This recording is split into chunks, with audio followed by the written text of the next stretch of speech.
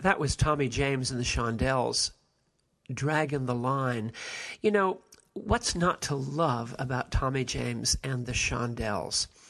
The reason this podcast, which is 127, is entitled Hotel Taft, relates directly to that. And I want to talk about something that's very much in my mind today, but always in the context of something that is both excavatory, archaeological, and also absurd. And that's, in a way, the following story, which really tells the whole truth of life, in a sense, which is when Tommy James, who wrote and recorded, as you know, Crimson and Clover and Crystal Blue Persuasion, and I Think We're Alone Now, and Mirage, and Dragging the Line, as we've just heard, and Christian of the World, one of his remarkable later songs, etc., he was in the studio to record, I believe it was in New York City, the song Mony Mony. We know it as that, but he tells the story, Tommy James does, of going into the studio fairly high up in a recording building somewhere and preparing to do it. And he came in with the music in his mind, but not the words. He had no words for what would become Mony Mony. So he looked out the window to his left and saw the letters in a neon sign, M-O-N-Y, Metropolitan of New York. And he said, got it. And he then got the refrain and the song, and we know it as Mony Mony. However, Tommy James said later, had I looked to my right, the song would have been called Hotel Taft. Now, Dragging the Line in this podcast, which is called Hotel Taft, is really a marvelous demonstration and summary parable of the power of the truth to create elation, joy, and hope. The power of the truth in concrete terms, which is always initially a dragging of the line. Consider yourself a lake, like that great, what was it called, Fear in the Night? No, the one with Susan Strasberg, the great Hammer horror kind of takeoff of Psycho, where they're dragging a lake at the beginning looking for a body, and they find one. And you're dragging the bottom of the lake to find something that's there and cannot be seen unless you go way down with your divers or whatever equipment you have, like Carnival of Souls. And dragging the line is what really has to happen in life in order to come to the elation of truth in the light of hope. And that's really what I wanted to talk about. Now, I wanted to start by reading a brief, but to my way of thinking, very astute interior monologue that Galsworthy places in the mouth of his heroine Dinnie Cherrill in the third of his third trilogy of novels, the last book he wrote.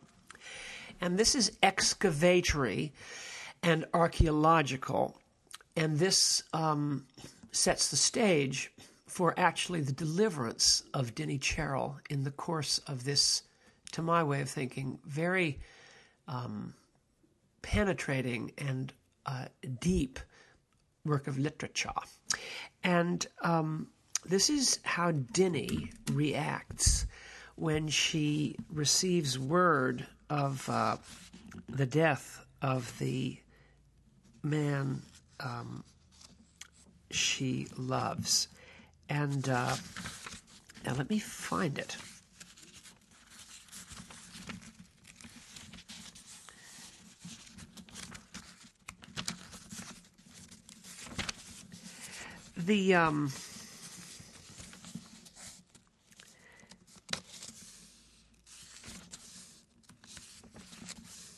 Here it is. It's not bad to take your time in something. And she has just found out, this is not near the end, this is in the last third of the novel, at the beginning of the last third, that her true love, Wilfred Desert, has perished out in Ceylon, or in Thailand, actually. And she's completely shocked and utterly and completely, totally a person for whom the plug has been pulled out of the bathtub and the chair has been pulled out of the high wire act, and she is in absolute freefall. And dragging the line, Galsworthy drags the line because he goes way into her soul. And I'm just going to read it.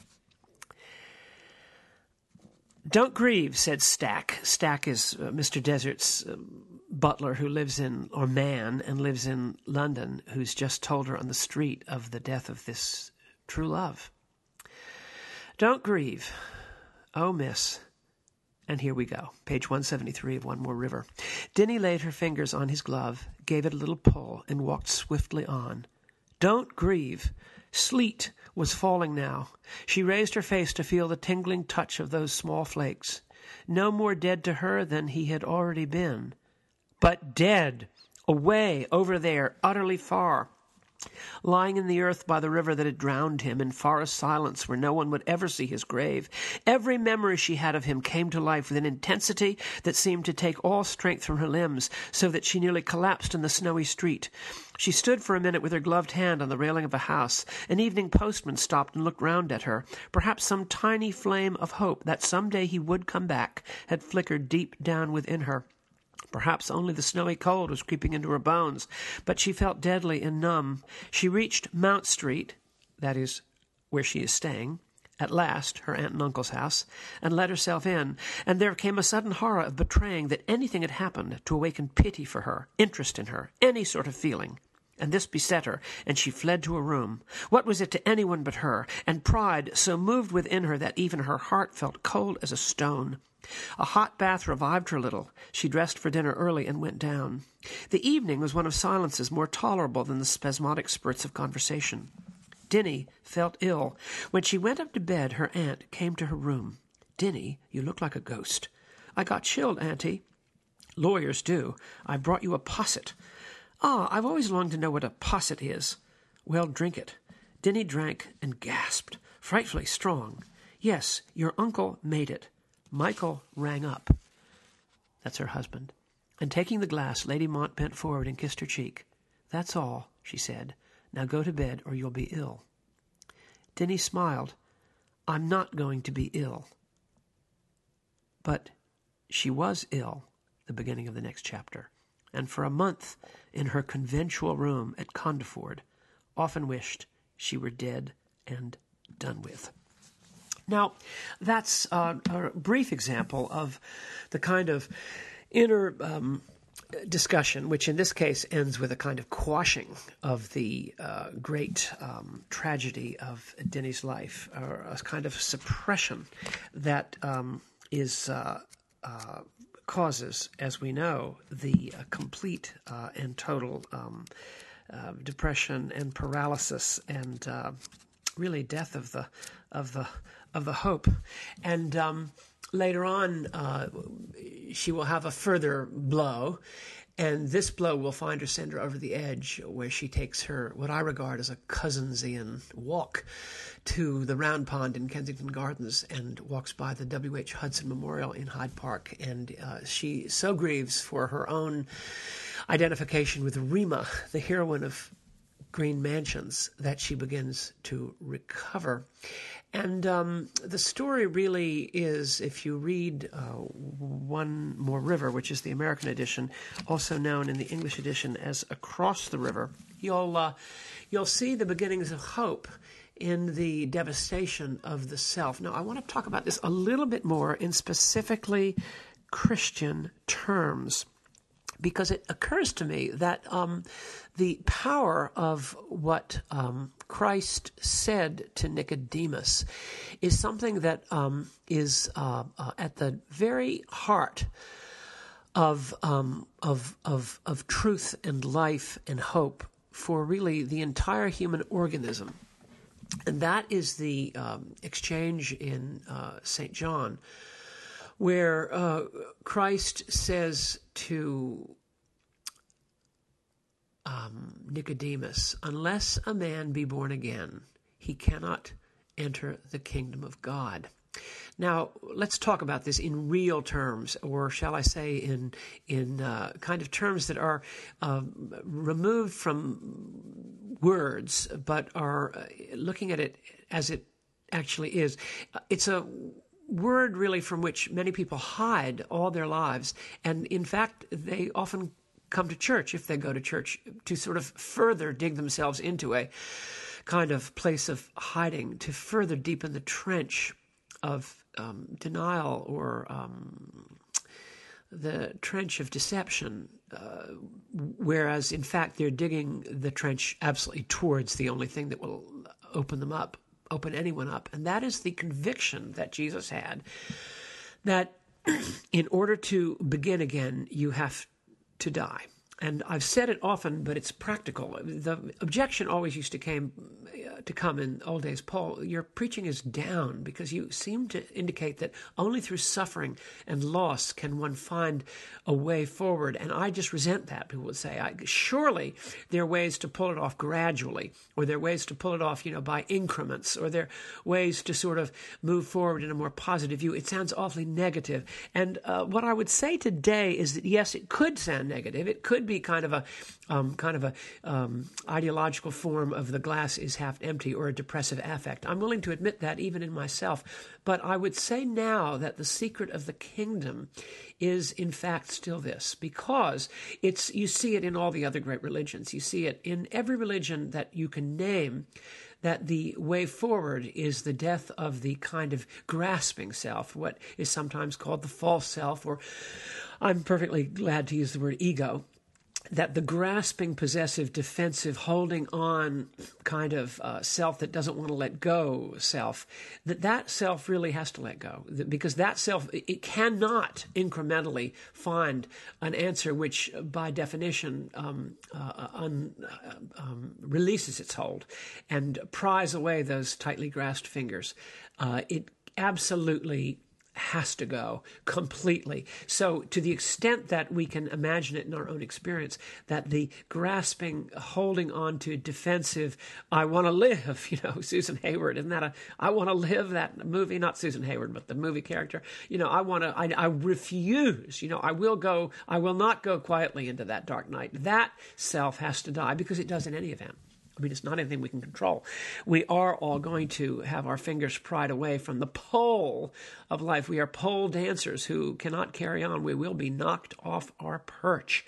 And this is what Jesus was saying, in common with great wisdom, but he said it so well. You can't be born to the new if you haven't died to the old. And that's not a chronological thing, although it often works itself out in time. That is an actual death of the grasping, and it hits you in the strangest times. There's a kind of elation when it actually gets through. I'm thinking of a character in Waltari. Now, Waltari is an interesting case. I haven't really done a podcast on him, and I don't think I'm going to, but I might. I've now read 1, 2, 3, 4, 4.5, in toto 5 of Waltari's, the Finnish writer's historical novels. And they're actually, once you sort of get the rhythm of it, they're all basically journeys of self-discovery in which the main character is disillusioned. The Egyptian is the most famous one, but in The Wanderer, Michael Hakluyt, whatever his name is, he's from Finland. He is disillusioned one by one by one by one. And in the other novels, which I could name you, and right into his two sort of Christian novels, where Marcus Maxentius Manilianus is a world-weary character, sort of a film noir world-weary character, like the Robert Ryan detective in On Dangerous Ground with is it Ida Lupino, that brilliant film noir where he finds he's been thrown out of the police force for all practical purposes, or demoted because of bad procedure, and he has to find himself. Now, what causes this to happen? This is what's so interesting. In each of these novels, which are very leisurely, these long, sort of picaresque, that's not quite the right word, but they're sort of quest novels of young men who become old men in the course of the novel. They all go from sort of age 10 to age 40 or even older, 45 or 50 in the case of Sinuhe, the Egyptian. And what causes them to finally, you see it, there's a beautiful skein of development, because the man goes through many, many terrible experiences, but usually there's one of these experiences which finally does it, which finally puts him on the path. In the Egyptian, it's the trouble that he gets into again and again and again and again and again with the same courtesan who really is rejecting him. And only when he finally is completely rejected by her does he have his meltdown, and he goes down into the depths of a nervous breakdown. But it takes about 4 or 5 times. The same could be said, by the way, of Somerset Maugham's hero. Is it Philip Carey in A View in Bondage? You just keep seeing him returning, but finally it's the rejection of the woman that gets him. And in the very long but wonderful novel of Islam and Christianity in the 16th century, entitled The Adventurer, and then the sequel, The Wanderer, Michael Hakim has terrible disillusioned experiences. He sees death, disease, and his own near death and often disease, and his loss of so many people all around him. And yet that's not what finally gets through him. What finally gets to him, ultimately, is the betrayal of the woman he loves. The betrayal on the part of the woman he loves against him, which is extreme and complete and rather tawdry and quite everyday, involving simply another man and a pregnancy. And that's finally the Battle of Lepanto, the Battle of Vienna, unbelievable, tragic historical developments, the Peasants' War, in which he's disillusioned about many things, religion especially, he finally is gotten to by virtue of the betrayal of one single person in his late 30s. So this is why also you see when Nicodemus in Waltari's novel about Christ, The Secret of the Kingdom, says that you must be born again, the rather sort of traveling philosophical inquirer, Marcus, who's a rich young Roman, as it turns out, but he has a lot of disillusionment already on. He's very open to this. He's desperate to find out if there's something else on the other side of his disillusionment.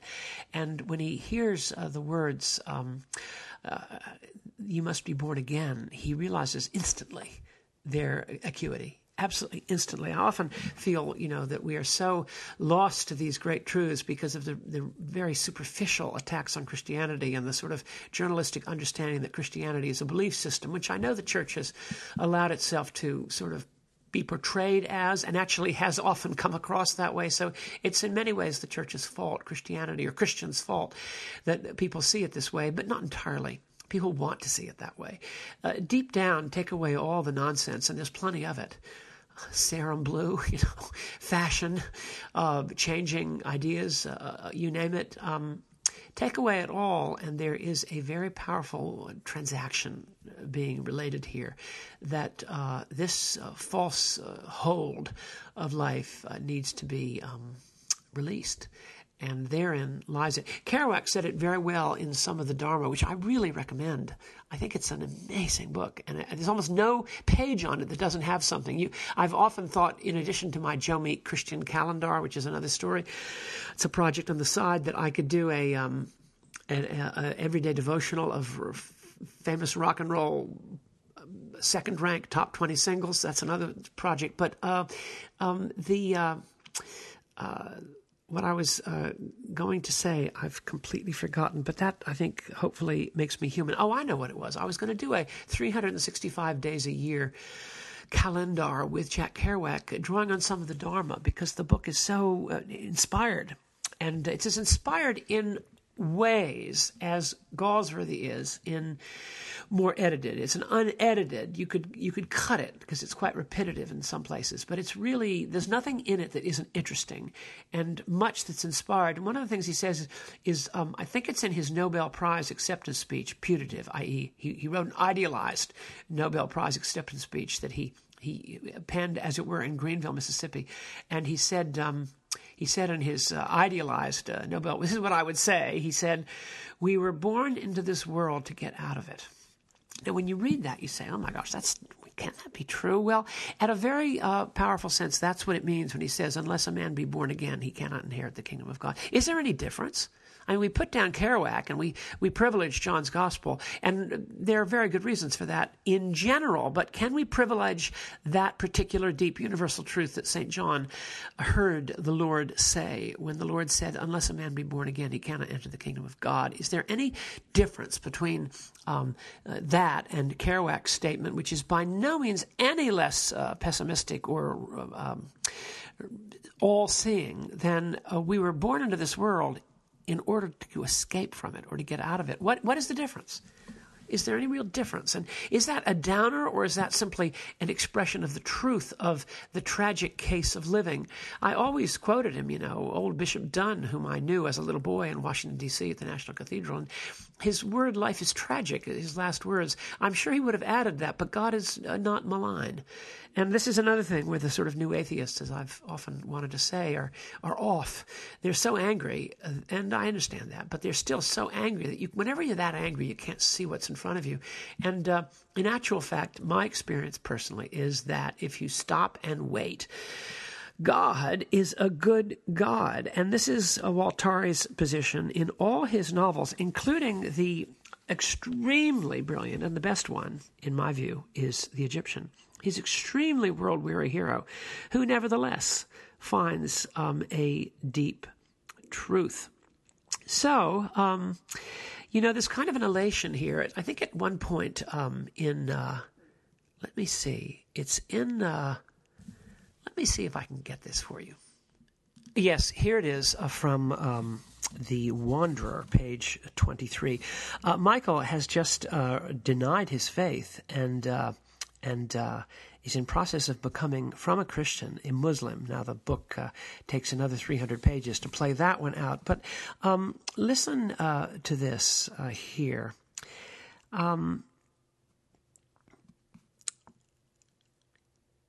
He is suffering, and he says he hears an accuser inside himself.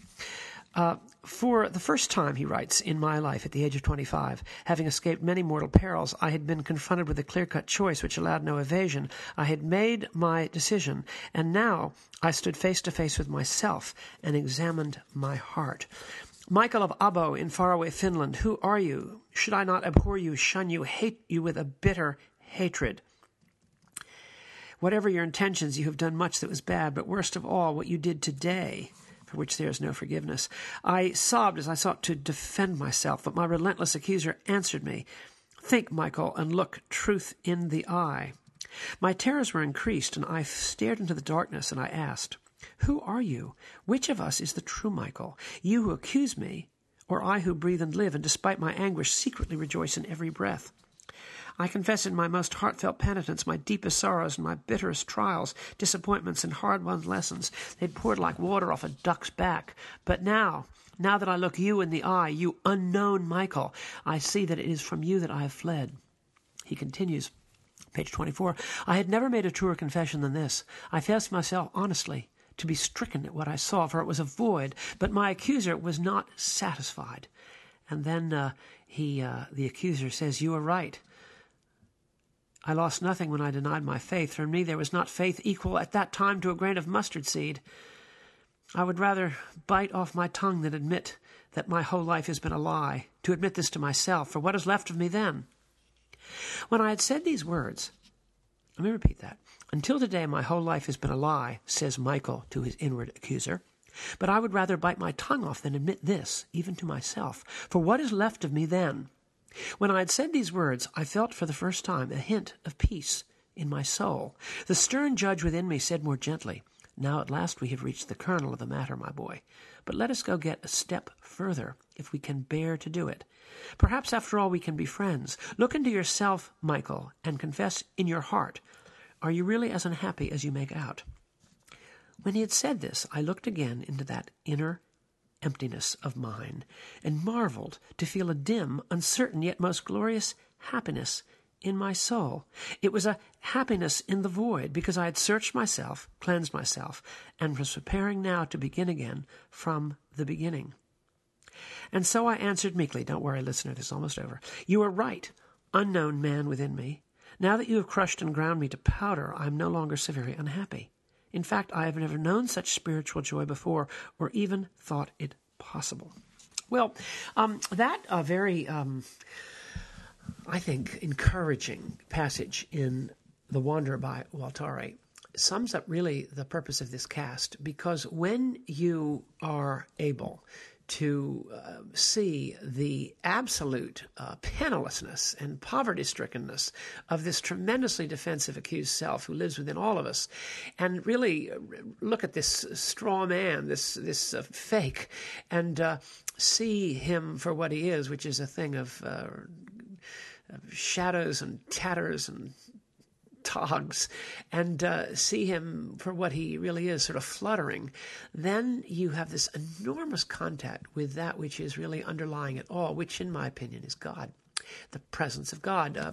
And then there's, when you're in contact with that, with him, with the divine mood, to quote Galsworthy, then there's joy and there's incredible elation. And it is for that reason that I close this podcast, which was entitled Hotel Taft, with one of my favorite Christmas carols. It was, I believe we associate the tune with Mendelssohn, do we not? And certainly the lyrics with Charles Wesley in the last third of the 18th century. thank you very, very much. And I really hope that we could all take up residence with Tommy Janes in the Taft